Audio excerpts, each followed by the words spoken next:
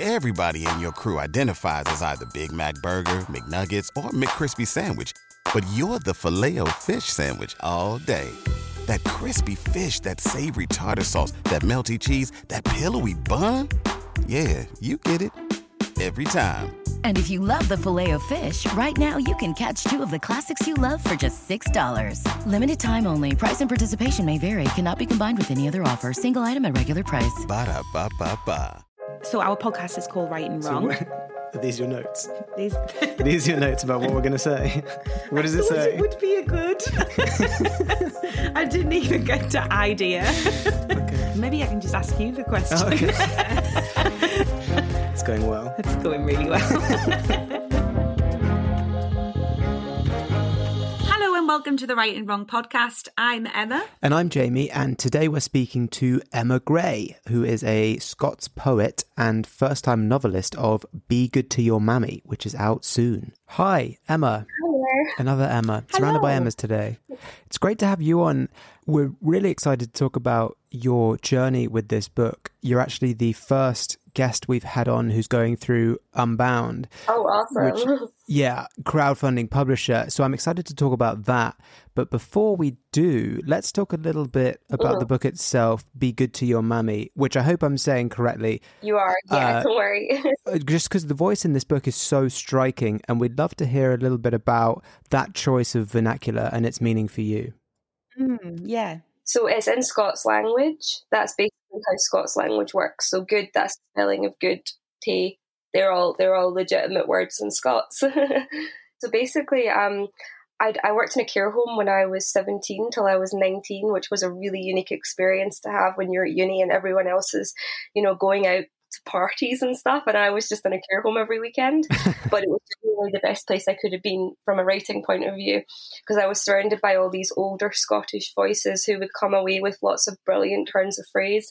And I first wrote about it just after I left working in a care home, working there in 2013, and then I would occasionally go back to it time and time again.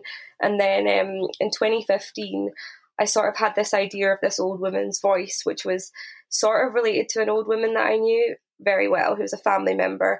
And then it was like all the old people combined into one, this sort of fictional old Scottish granny. And I started joking one night with my parents, talking in this voice. And then I moved to Dublin in 2015, and I told someone who was also an author in a pub that I had this voice, and he's like, you should just write that as a novel. That's a novel. There's no two ways about it. And it basically went from there. And I was very inspired by another novel set in a care home called House Mother Normal. And it's written in various different voices of residents in the care home. So although my book, it's only a very small part of it set in a care home, that would give you the wrong impression. It's set in modern day Glasgow, and it's about a family, so it switches location quite a bit, but all within the same town. But yeah, I got the idea of writing in different voices. So you've got your grandmother's voice, you've got her daughter's voice, and then you've got the two granddaughters' voices. So it's across 3 generations. And I think that gives a really insight into how people talk in Scotland these days. Oh. That's really interesting. That is really cool. I bet being in a care home, like you said, was such an interesting experience to listen to other people's stories as well, I guess, and sort of not only listen to obviously the veneer, the Scottish veneer as well, but, different point of views in their stories. Did that inspire you in any way? Oh, 100%. Like there was so many sad stories, but so many ones that stood out. Like one woman told me that she went for a pee during the Blitz, and that was like the only reason she survived. And I'm like, what? Oh my life! The building she was in was, because it was Clydebank, and Clydebank, I think it was 98% of the town got destroyed. And she was the librarian, and yeah, she was telling me about it. Things like that you just wouldn't have, believed. And then we had one guy who was a paratrooper during World War II, and he actually showed me his arm one morning, and it was still messed up from World War II. Wow. And I was like, what? And it was like, it was such a brief moment. It was maybe like a minute long, but I've never forgotten him showing me his arm and telling me to feel it. And I'm like, he would have been 98 or something like that at the time. So yeah, it was crazy. Yeah, it's a great experience to have as like a young girl as well, I guess, like looking on life from that perspective and hearing those stories. Yeah. And I know Jamie said at the start of the interview, you're obviously publishing through Unbound, which is quite a new way to get into the, like, obviously getting your book out there and getting it published. So can you tell us about how, or a little bit about how you went around doing that and going into that route? Yeah, of course. So basically, I knew Unbound was on my radar from when it was actually established in 2011, because after I left high school, I joined a writing website called Jotify, and Unbound, when they were just starting out, were looking on the website for a book to publish as one of the first titles. And they found a book called Conversations with Spirits by a guy called Edward Higgins. And that went on to be a bestseller. But I remember thinking, oh, I'd love to do that. But my writing just wasn't at the right level. I didn't have the story. I was only 17 at the time, but I always remembered Unbound. And then when I knew another guy through that website. I think there's been about 3 or 4 people who were there at that point who have actually gone on to get published by Unbound. And through that, I'd sort of seen the process happen more than once. So I knew what was involved in crowdfunding a novel, but obviously the reality of it's something different. But basically, I finished the manuscript for Be Good to Your Mammy in March 2018, and I spent the summer kind of tweaking with it a little bit. It did need more editing, and then just on a complete whim sent it to Unbound in the October. And I really didn't think that it would get taken because I was unagented and it was just a complete shot in the dark. But I was familiar with their process, and I had published a fair bit in literary journals beforehand, which obviously helps, and was a working journalist. So again, obviously with Unbound, part of it is your platform. That is, they can't take on a writer who has no platform, or else the book is just never going to ever fund. Yeah, no, that makes sense. I mean, how does the editing process work with Unbound? How did people help you edit your novel, or were you just editing? What was that process like? Just the same as in any other standard publisher. It's completely the same once you fund. So basically, there was a structural editor. She was amazing. So she just sort of went through checking that there was no plot holes. She suggested rejigging things slightly. And at that point, the book wasn't written entirely in Scots, but we did change it so that 3/4 of the book are now in Scots, but that wasn't the case originally. It was just the main granny's voice that was, but we changed that. And then just a standard copy edit and proofread, really. But because of the pandemic, obviously things took a bit longer than they would have. It's been a slow process. Yeah, it's I mean, how have you found the pandemic in terms of writing? And have you found it easy, or is it forced you to write more, or do you think it's sort of, been difficult to write during this time? I found it fine, but I have been fortunate in the sense that when I finished Mammy, I started sort of writing little short stories just to keep people who'd supported the book interested, because I knew it was going to be a while before the book was out, so I wanted to give back. So I did that, and then there's a place in London called Liars League, and they basically get submissions of short stories and actors perform them at nights that are usually in the Phoenix at Cavendish Square, but that's obviously that's really not been a thing. So I wrote 2 pieces for them. I had a piece in an anthology by Guts Publishing, and that all kind of helped me get going. But I also started working with the Scots Language Centre off the back of the book, and basically Scottish Wikipedia was not written by Scottish people, so the Scottish government has given funding to Scots writers to fix it, basically. So I've been doing that since September. I mean, that is so crazy. But it's not. That's funny. It was mad. That is so mad. It doesn't make any sense, does it? But at least it's getting rectified now. That's a good thing. Yeah, so I've been busy with that, and as part of that, I get to do a creative project. So I'm working on a novella right now in Scots, which will be published through the Scots Language Centre.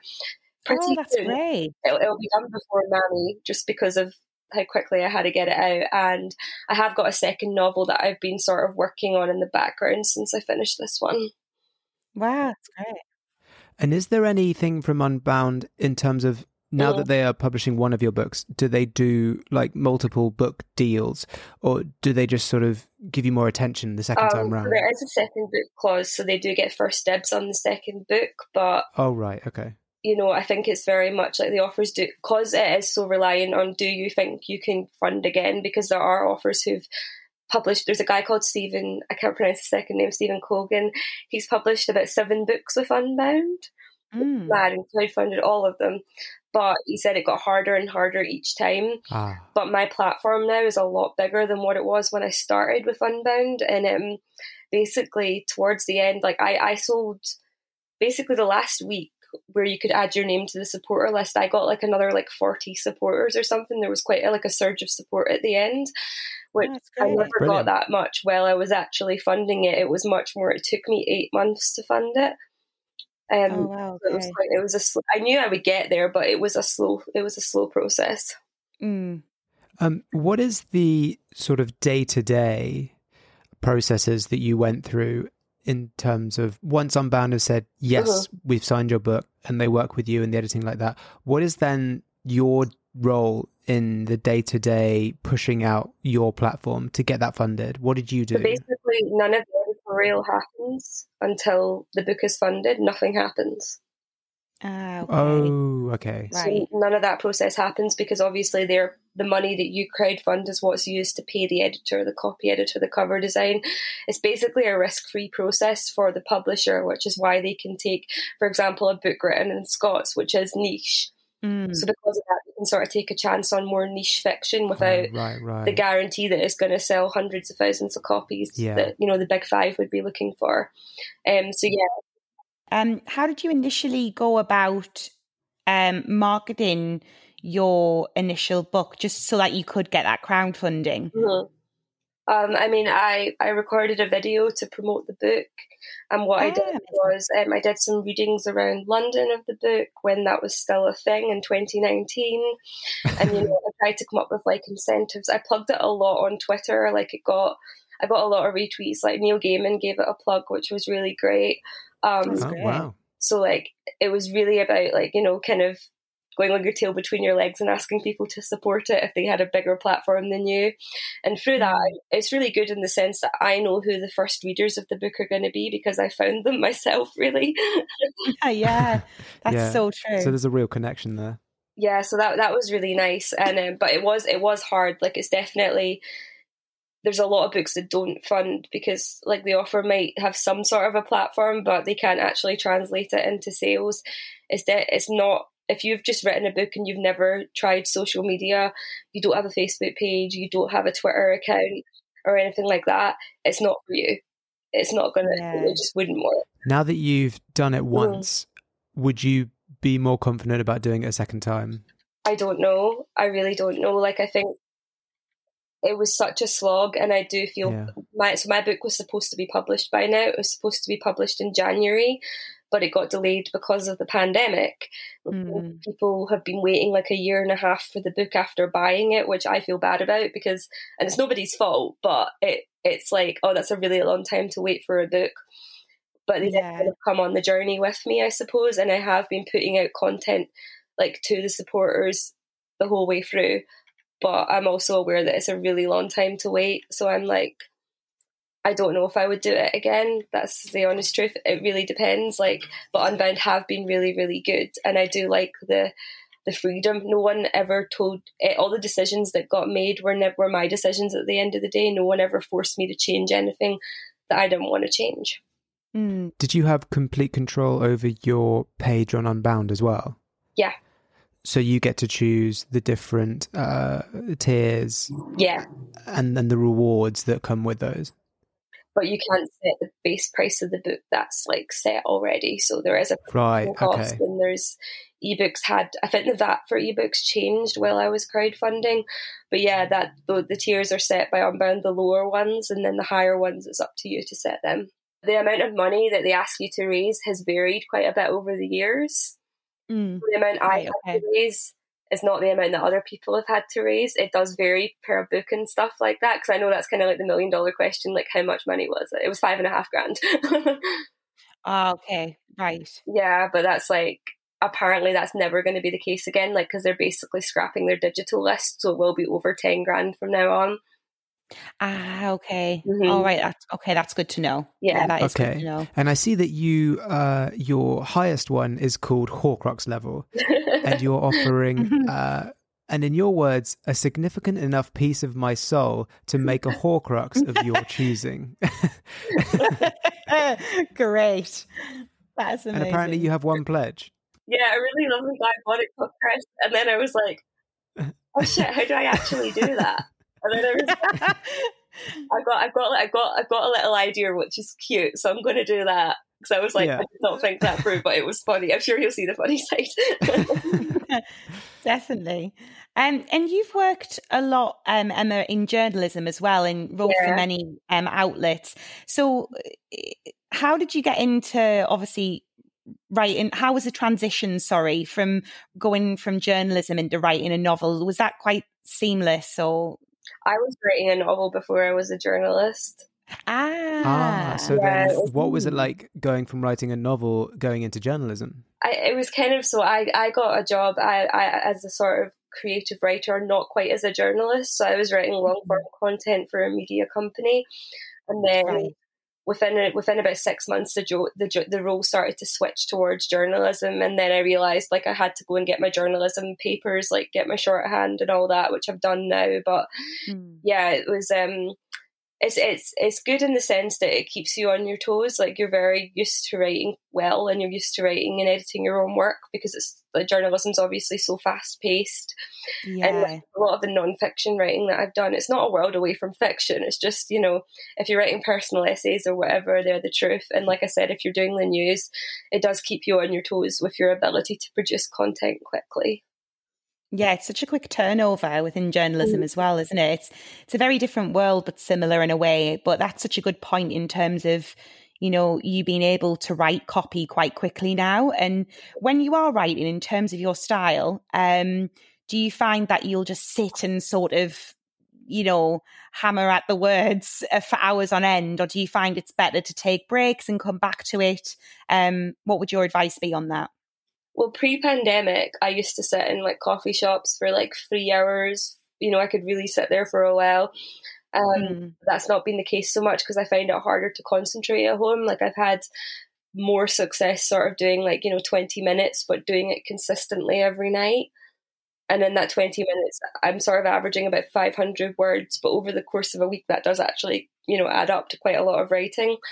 So yeah, I am looking forward to things being normal though, because I preferred the way I did it before. Yeah, I think we're all with you on that one. Yeah, I know for sure. Are you part as well, Emma, of any like writing groups or societies? I'm not. No. So this whole journey has been you solo. It's been very solo, yeah. Right. No critique partners or anything like that? Well, I did a master's in creative writing at Trinity College at the Oscar Wilde Centre. Mm-hmm. So that's where I started writing the book in 2015, but it was a very different book back then. And we were very much, although it was written as a novel, we had to we had a limit on how much we could submit for our portfolio, and it was a research master's. So part of it was, write a research like project into publishing, and I actually chose Unbound before I was published by them as my sort of project. So I interviewed lots of Unbound authors because I already knew them, and got in touch with a couple of others. So again, I was very familiar with how the process worked before I went into it. But I think the reality of it, like John Mitchinson, the guy that owns the company, he said my campaign looked really, really seamless from start to finish. And I think the reason it looked like that from the outside was just because I'd seen so many people do it. So I knew what was expected of me, and I was aware of roughly how long it was going to take. I think. So you'd kind of decided to do Unbound almost from the get-go. Did you look into traditional publishing and submitting to agents and things? I never did it, no. Oh, okay. Yeah, I never. I mean, I think I would have. Like, it was just Unbound was always there on my radar, and fortunately they took it first time. And I know it's a really unusual situation to be in. I tried to get an agent as a non-fiction offer. I've only applied once and I never got one because she said she had someone similar on her list. And I did submit a non-fiction book that got to acquisitions, which again was really good. But I just, I feel like fiction's where I want to be right now. And I'm quite happy to stick with the Scots language. Maybe that's something I'll do in the future. But right now, I'm going to stick with Scots and stick with building my platform in Scots and see what opportunities come as a result of that. Because like I said, like the novella that I'm writing right now, it's going to be published by the Scots Language Centre, and I wouldn't have really considered that as like an option. And like I was commissioned to write it, like I got paid to write it, like, and these are all things that came through Unbound. So although I wasn't given an advance or anything like that at the beginning, I've certainly not lost any money as a result of doing it. Yeah, definitely. It seems like it's giving you a really good advantage in terms of having supporters as well, because like you said, it's taking you through a journey of your writing as well. And so hopefully those people, obviously, because they've invested time and waiting for the book, and, you know, they'll follow you throughout, you know, your career, and especially writing in the Scots language as well. So that's really exciting. I know you previously said are you working on something right now? Did you say you? Yeah, I've got a novel that I've been working on since 2016. So it's actually taken me longer to, like, because Mammy was happening and then I crowdfunded it and I've got all these other things to do. I'm hoping to get a first draft done this year. So very keen to get back into coffee shops and sort of have my normality with that one. But if I have to do it at home, I have to do it at home. It's not the end of the world. But yeah, it's called Kathy, Get Your Dancing Shoes On. And it's entirely in Scots. But I actually am working with the same editor from Unbound. I got in touch and asked her if she wanted to work with me on this one. And we had like an hour-long phone call. So she's the only person who's really seen it. And she liked it. She was very glad that like I didn't scrap it, because I do want to write a sequel to the first book, but she very much thinks that this project's the right thing to do right now. And I will go back to the main character of the first book at some point, I think. Yeah, it sounds really fun. And, you know, in terms of everyone having to adapt to what the world is like now, which hopefully, fingers crossed, will be out of soon enough, I think, you know, it has really helped in terms of, I guess, people's writing techniques, I guess, because you're having to find a new way, would you say, of things that you're not used to doing, I guess. Yeah, definitely. Been a case of very consciously finding the time. Like before it was almost like, oh, I'll go to this place and I'll work. And now it's like you have to work where you are. You haven't got a choice. You have to sit down and get it done wherever that happens to be, which is easier said than done, I think. I can see why people, you know, might feel pressured to do something worthwhile with this time when no one has to do anything. But yeah, it's definitely been an interesting one to adapt to it, I think. And you've had to, in terms of social media, you've had to have quite a presence on there, I'm guessing, because of obviously Unbound being, you know, crowdfunded. Do you think in general having a social media presence is important when thinking about publishing a book? Yeah, it's absolutely essential. Like I know someone who got an agent in 2017, and when they got the agent, I was very much like, oh, it's going to be ages before it's my turn. And I'm actually, they've never had a book deal. And in my opinion, part of the reason for that is because they have no social media presence. And I know someone else who, again, you know, said to me, like, you know, maybe I would have taken a contract with Unbound when I told them that I'd been published. And I was like, trying to advise them and saying, look, you really need to start, you know, as you're finishing your manuscript, start tweeting about it, start following publishers, start following other writers that you like, because you might be asking them for a cover quote down the line. And, you know, their response was very much, you know, if a publisher likes it, they'll do all the work for me. And that is really not how publishing works anymore.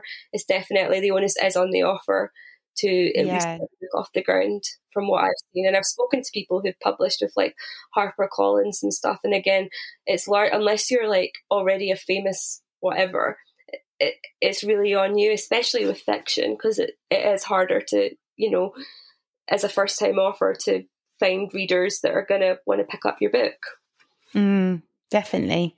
No, that's really true. And going from new readers onto new authors, as our first guest who's been on Unbound and gone through that process, what would you recommend Unbound as an avenue to new authors? I would definitely recommend it, but I would cautiously recommend it, and I would look at your circumstance and think, is this something that you can do, because fundamentally you're going to have to ask people for money. Is that something you're confident enough to do? Are you confident enough to tweet about your book every single day? And, you know, people might ignore it. And, you know, you might get people who say, well, you know, if your book was good enough to get published, the publisher would pay all the cost, without realizing that, you know, there's a huge loss to a publisher. You know, once you factor in the cost of producing a book, you have to sell a lot of books for a book to even justify its existence. With Unbound, the book's already justified its existence, so there's no loss on the publisher's part. Whereas if you go, that's a really nice way of looking at it. I'd actually not thought about it that way. Yeah, definitely. Yeah. Whereas if you go for a traditional publisher and they give you a big advance of, like, you know, five-figure advance, and your book doesn't sell, they've wasted all that money on you. You're basically, like, as I was told, you're basically kind of blacklisted because they've wasted their money on you. Who wants to publish an author who got a big advance and their book never sold? Whereas with Unbound, if your book doesn't sell, nothing's really lost. Yeah, there's a lot more pressure on having it the opposite way. No, that's a very good light that you've shone on that, definitely. So I would definitely say, look at your social media. If you've not got, so even if you're planning on going for, like, with a traditional publisher, an agent's going to ask you how many followers you've got. Like, I know agents, and I was told that, you know, they aim for about the 10,000 mark on at least one social media. I don't even have 10,000 followers, but apparently that's the sort of number that they're looking for. And then, you know, without a social media following, especially with fiction, it's like, who's going to buy this book if no one knows who you are? Do you have any contacts who would be willing to help you out, who'd be willing to tweet your book? So it's definitely, like, start immediately when it comes to that. Like, I don't have a website, and personally don't think it's that necessary until you've got a book out. So I'm planning on doing one now, but definitely publishing as many literary journals as you can, even publishing essays. Like, say you're writing a book and it's, you know, to do with mental health, like, write essays for different publications and get your name out there. And the more writing you've got out there, the much better chance you'll have, whether it's with Unbound or a more traditional route.